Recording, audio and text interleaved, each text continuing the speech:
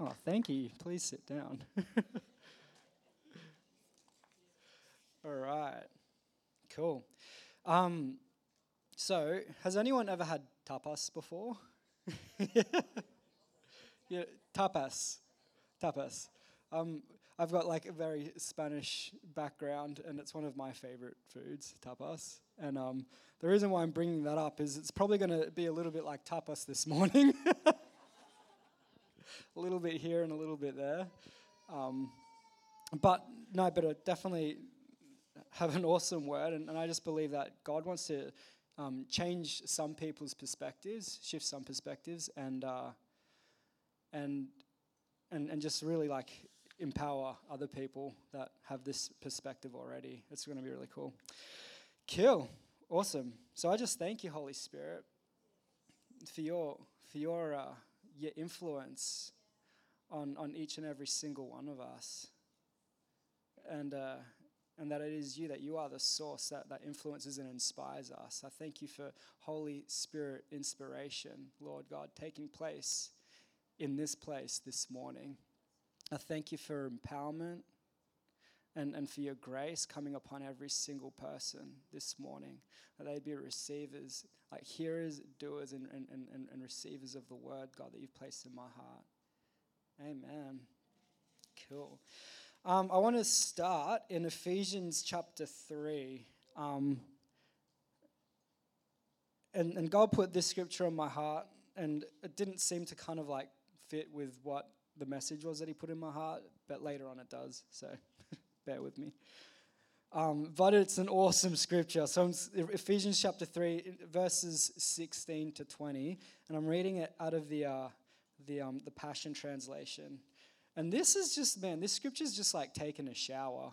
Who's ever like done a really hard days of work in the really hot sun, and all you want to do is get under the cool shower and wash all that dirt off and all that sweat and just cool down? That's what this scripture is. It's like a shower. It's like a refreshing water. And so let's go and have a look at this. Ephesians 3, 16 and 20. And I pray that he would unveil within you the unlimited riches. Everyone say unlimited. Riches of his glory and favor, until supernatural strength floods your innermost being.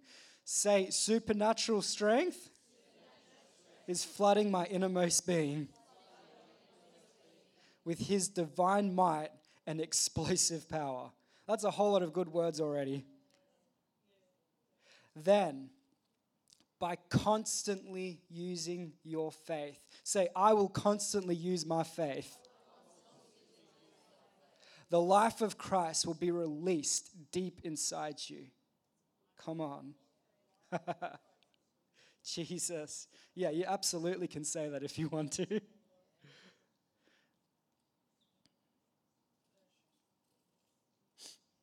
Sorry, that just felt really good saying it. So I'm just hovering in that for a moment, that the life of Christ would be released deep inside you. Who's got the life of Christ released deep inside of them? Hallelujah. And the resting place of his love. I don't know why I'm about to cry. I've been reading it all week and it hasn't done this to me. He must be getting on it. And the resting place of his love will become the very source and root of your life. Hallelujah. Say, I'm resting in his love, and he has become the source and the root of my life. Doesn't that feel good to say? Then you will be empowered to discover what every holy one experiences. Say, I'm a holy one. The great magnitude of the astonishing love of Christ in all its dimensions. How deeply intimate and far-reaching is his love.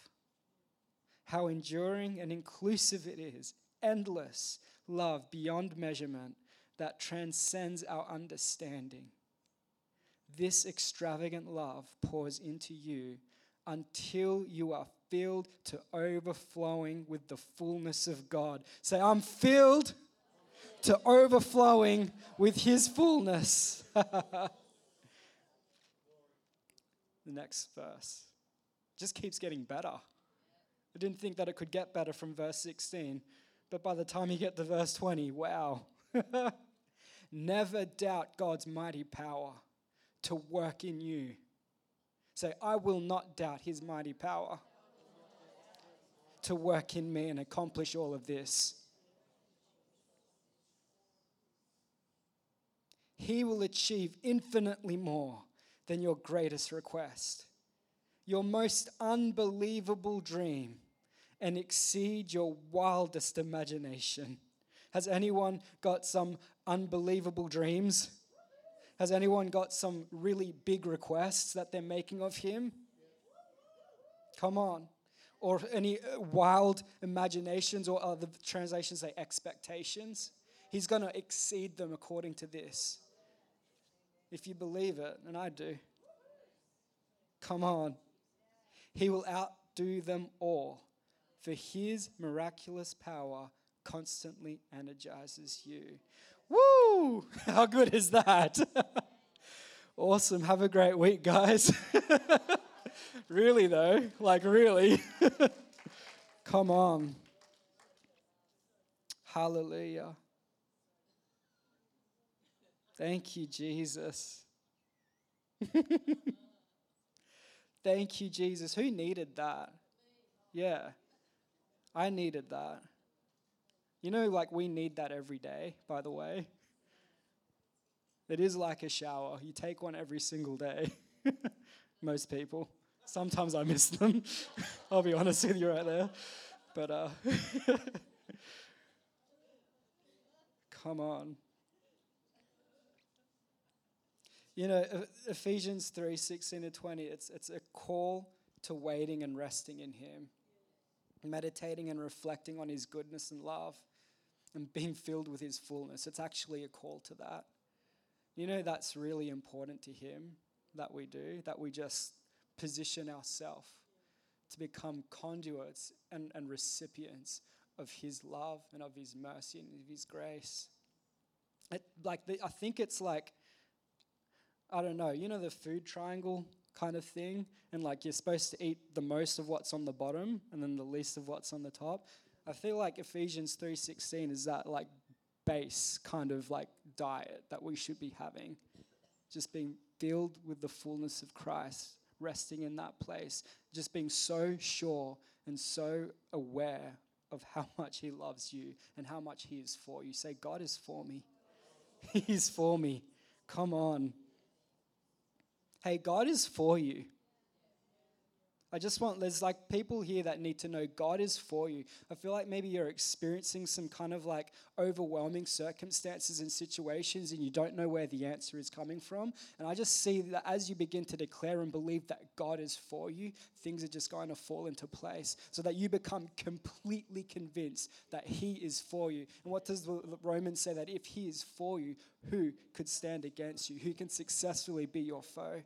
That's just for someone here, maybe multiple people. But there's big circumstances, situations, and God wants you to know, I'm for you. Come on, Jesus. Hallelujah. Oh, Ephesians 3:16-20. It's the habit of an empowered person. It's the habit of an empowered person. That's what a powerful person looks like, that kind of know this scripture not by reference, but by experience. Come on. Hallelujah. And so I was reading through that and just like meditating on it. And for some reason, I started getting like another scripture come to my mind, and it seemed completely disjointed at the time. So we're just going to go there. It's also in Ephesians. And I don't know, Pastor Kim, am I right? But was it Fergus that said to get into Ephesians? I think he was. We're living in it, yeah. And we're living in Ephesians. Come on. That's it. And I wasn't thinking about that while I was getting these scriptures. It's just what's happening. It's what's on the church right now. It's what's on the church. So get into it. Jump into that river. So the next one that I got was Ephesians chapter 4, verses 12. And that's the scripture that talks about, the scripture before it, verse 11, talks about the fivefold ministry. You know, the apostles, the prophets, and he's given some to be apostles, the prophets, etc., etc. Then the very next scripture, verse 12, says this, and their calling is to nurture and prepare all the holy believers. Say, I'm a holy believer. To do their own works of ministry. You know what that means? Every single person in here is in the full-time ministry. Every one of you are in the full-time ministry. You're all here on earth as full-time ministers. And this is the thing that I think God wants to change in our perspective this morning. He wants to kind of shift the way that we approach life. Just a little thing. So, and their calling is to nurture. And by the way, nurture doesn't mean like pamper, like a baby. Nurture means to develop. I don't know if anyone's been developed before, but that's not always very comfortable when you have a developer. You know, that top strengths thing, and then you get people that have all these like strengths, and they who knows what I'm talking about? I'm just rambling. Yeah, one of mine is developer, and LJ doesn't like that sometimes because I can't help myself, but I try to develop my wife. And she says it's helpful, but I reckon it would just be irritating. I try to be like, hey, that was good, but we could do this better. Or like you need to start like doing this instead of doing that, or just really annoying stuff. It is. Sometimes I hear myself and I'm just like, shut up. Just stop.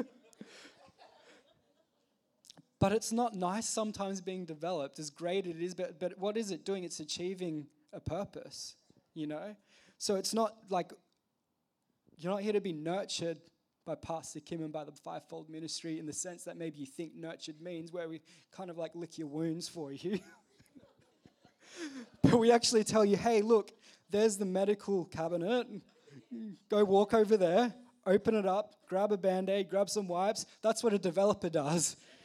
That's actually nurturing. So their calling is to nurture and prepare. Another word for prepare is to coach and to train. Who's ever been on a sports team before? Who knows that sometimes it's not very comfortable being coached because it requires like effort. It requires someone saying, do it again, go harder, go faster, and pushing you. And that's the purpose of the fivefold ministry. And what are we trying to achieve? Why does Pastor Kim get up here and share the things that she does and say, do this, say this, think this way? Because you are a full-time minister. And you are all called to do your own works of ministry. Do you know, I don't know if you believe this, but you have your own works of ministry to achieve and to do on this earth. It's exciting. And then this is the next part, which is really cool, that same scripture. And I don't really, I'm going to be honest with you, I don't really know who the theys are in this, but I'm just going to give you my opinion, all right? And it says, and as they do this, they will enlarge and build up the body of Christ.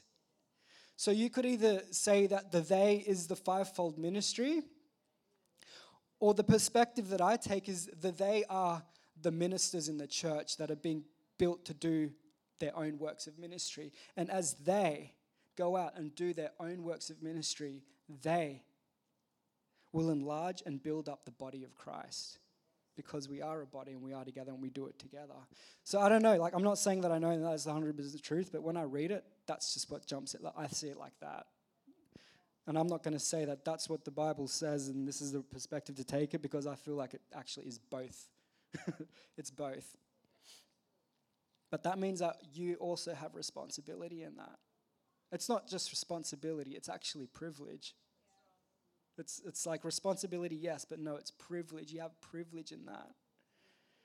Come on. So there was two, jumping back to Ephesians 3 that we read first, which is how different are they, by the way? In Ephesians 3, it says, by constantly using your faith, the life of Christ will be released deep inside of you. And then in Ephesians 4, to do their own works of ministry. And there was two words that were being highlighted to me, and that was faith and ministry. Faith and ministry.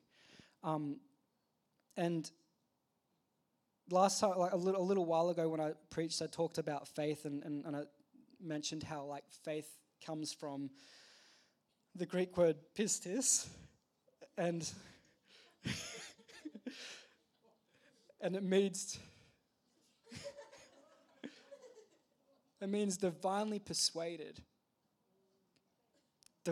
Faith means divinely persuaded, or the Lord's in-birthed persuasion. Isn't that awesome? So faith is something that happened to you. Does that make sense? Faith is something that happened to you because of someone that you met. But it doesn't mean that you don't do something with it, but it means that you've all got it. So you've been divinely persuaded. And it's really easy to become divinely persuaded when you read his divine words.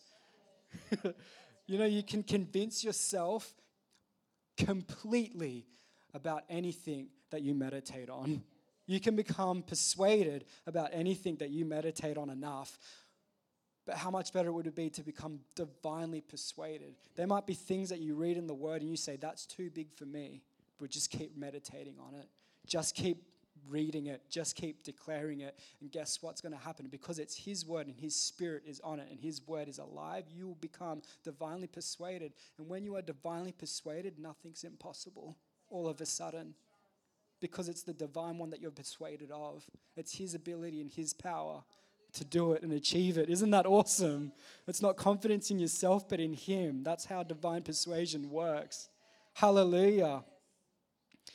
And so I did a little word study on ministry as well. And I do emphasize the word little. I did a little word study on it because I'm not a teacher, but I am interested in all that kind of stuff. And ministry, the word ministry is the Greek word diakonia, diakonia maybe, who knows? Diakonia, diakonia.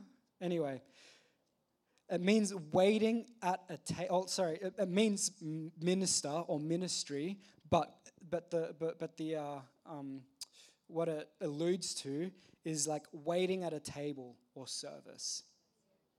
Ministry or minister means to wait at a table. The implication it gives is to wait at a table or to serve.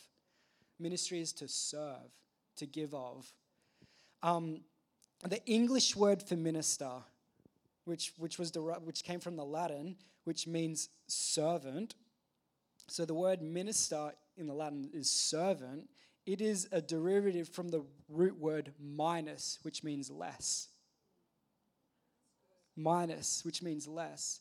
How many of you remember what Jesus said to his apostles when they were bragging about who's going to be the greatest? He actually taught them how to be effective ministers.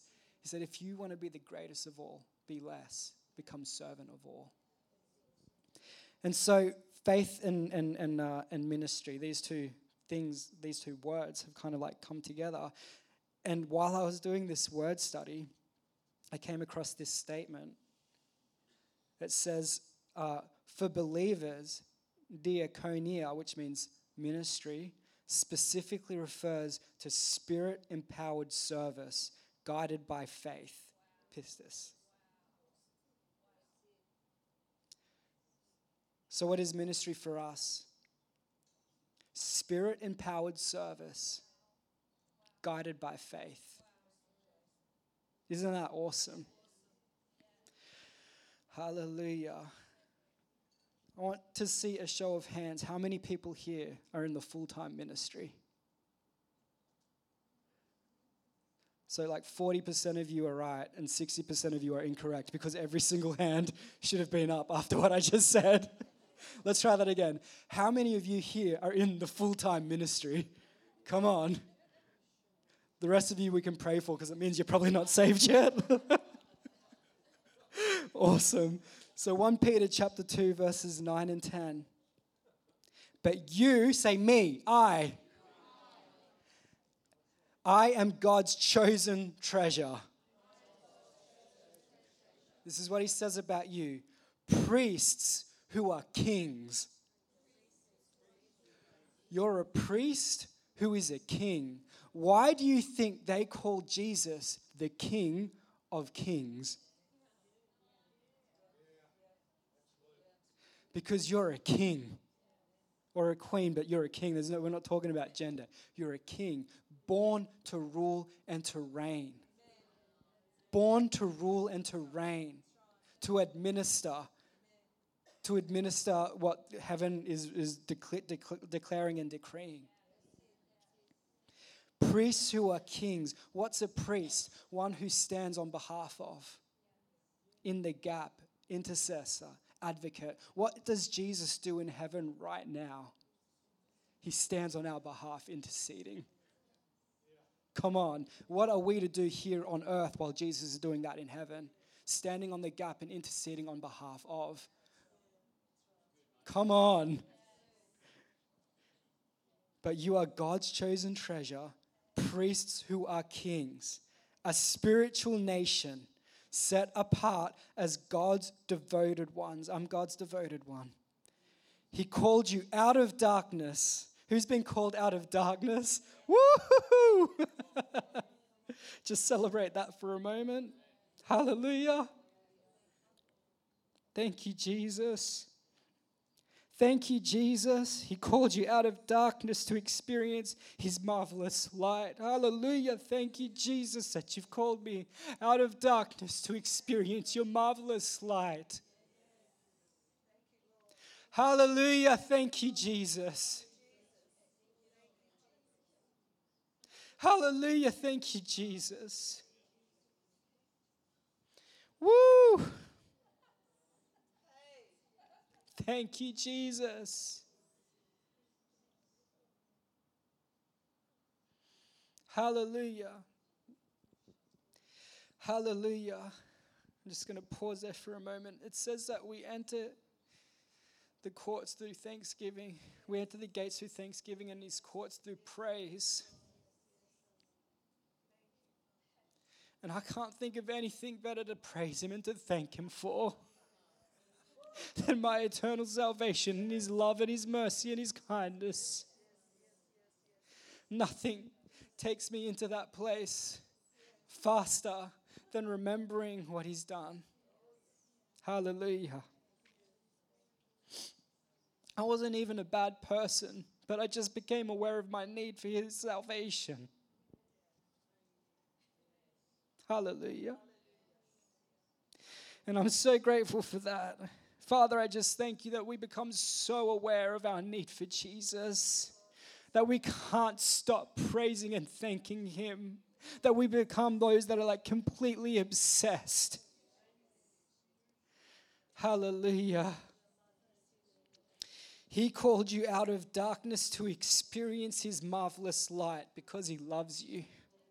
And now he claims you as his very own. He did this so that you would Why did he do this? This is why he did it. He did this so that you would broadcast his glorious wonders throughout the world. Thank you, Jesus. Now I've got like something to aim my thanks and my praise at. It's the rest of the world. For at one time you were not God's people. Do you realize that at one point you were not his? But now you are. And at one time you knew nothing of God's mercy because you hadn't received it yet. But now you are drenched with it. Woo! Thank you for your mercy. Say, thank you for your mercy, Jesus. Hallelujah. Hallelujah. And so this is our mission, 2 Corinthians 5:18. And God has made all things new and reconciled us to himself and given us the ministry of reconciling, joining others to God. So what your experience in your salvation becomes your mission. And so I've just written this little paragraph down, what he was speaking into my heart, the reason why I shared these scriptures and the reason why I'm up here this morning. And I'm just going to read it straight from the pages so I don't forget. But I believe God wants us to pause in his presence, to take a moment from our responsibilities and our busyness and allow him to daily minister to us. And I sense that the more we do this, the more we will be fulfilled when we re-engage in our responsibilities and busyness. The more you take a moment just to do what we just were doing up here, the more you're going to be fulfilled when we re-engage in our responsibilities and busyness. And there's a reason for that. I believe he wants to reshape our perspectives, our approach, and priorities in our everyday lives and turn the mundane routines into an aroma of worship and into a mission field. Some of us here feel so dissatisfied with life because they don't know they are ministers of the gospel in the place they are at right now. Why do you feel dissatisfied? Because you don't know that you're a full-time minister in the place that you're at right now. And that it is their very lives that are to preach this. It's their very lives. It's your very life that is to preach the sermons of salvation to the people around you. At work, in your hobbies, around your families, in your schools and universities, I believe God is calling everybody into full-time ministry. That you're not to consider yourself as a plumber or an accountant or a teacher or a stay-at-home parent first, but a minister who fixes and installs plumbing, a minister who deals with business, financials, and taxes, a minister who teaches children education, a minister who is raising their children to be ministers. Whatever it is that you do, that you fill your day with, you don't see yourself as that, but as a minister who does this on the side. I believe God is asking that the motivation to do your occupation well is first to give him glory and be a worship to him, and then to make a living and cover your costs. This is fulfillment. This is setting you up for adventure and a personal history with God and his hand on your life. That's the missing piece if you're feeling dissatisfied, just so you know. Hallelujah. So we're just going to finish it right there. We just thank you right now, Holy Spirit. And there's just like a rich anointing. There is a thick anointing right now just to receive a grace and an impartation. Some of you are changing the way that you saw things. That's called repentance. And so just go with it. We just thank you right now, Holy Spirit, that you shift our perspective in our day-to-day occurrence, in our day-to-day lives, Lord God, that we're not just doing the motions anymore, but we fully and truly see ourselves the way that you actually have always seen us, as priests and kings. Lord, that you teach us how to marry our occupation with our purpose and our calling. You teach us how to marry and how to put together, Lord God, what you have called us to do and who you have called us to be, with the expression that we do to make money in the meantime. Lord God, that you make it really simple, God. And I just thank you that you are actually emboldening people, Lord God, people that have never had the courage or the boldness to represent you the way that they really deeply want to right now. I thank you that there is a grace and there is a boldness coming upon them like never before, Lord God, that they're becoming so wrapped up in how much you love them that they forget about how scared they were of what the people thought. Thank you, Jesus. I just release that right now. Awesome. Thank you, Lord. Cool.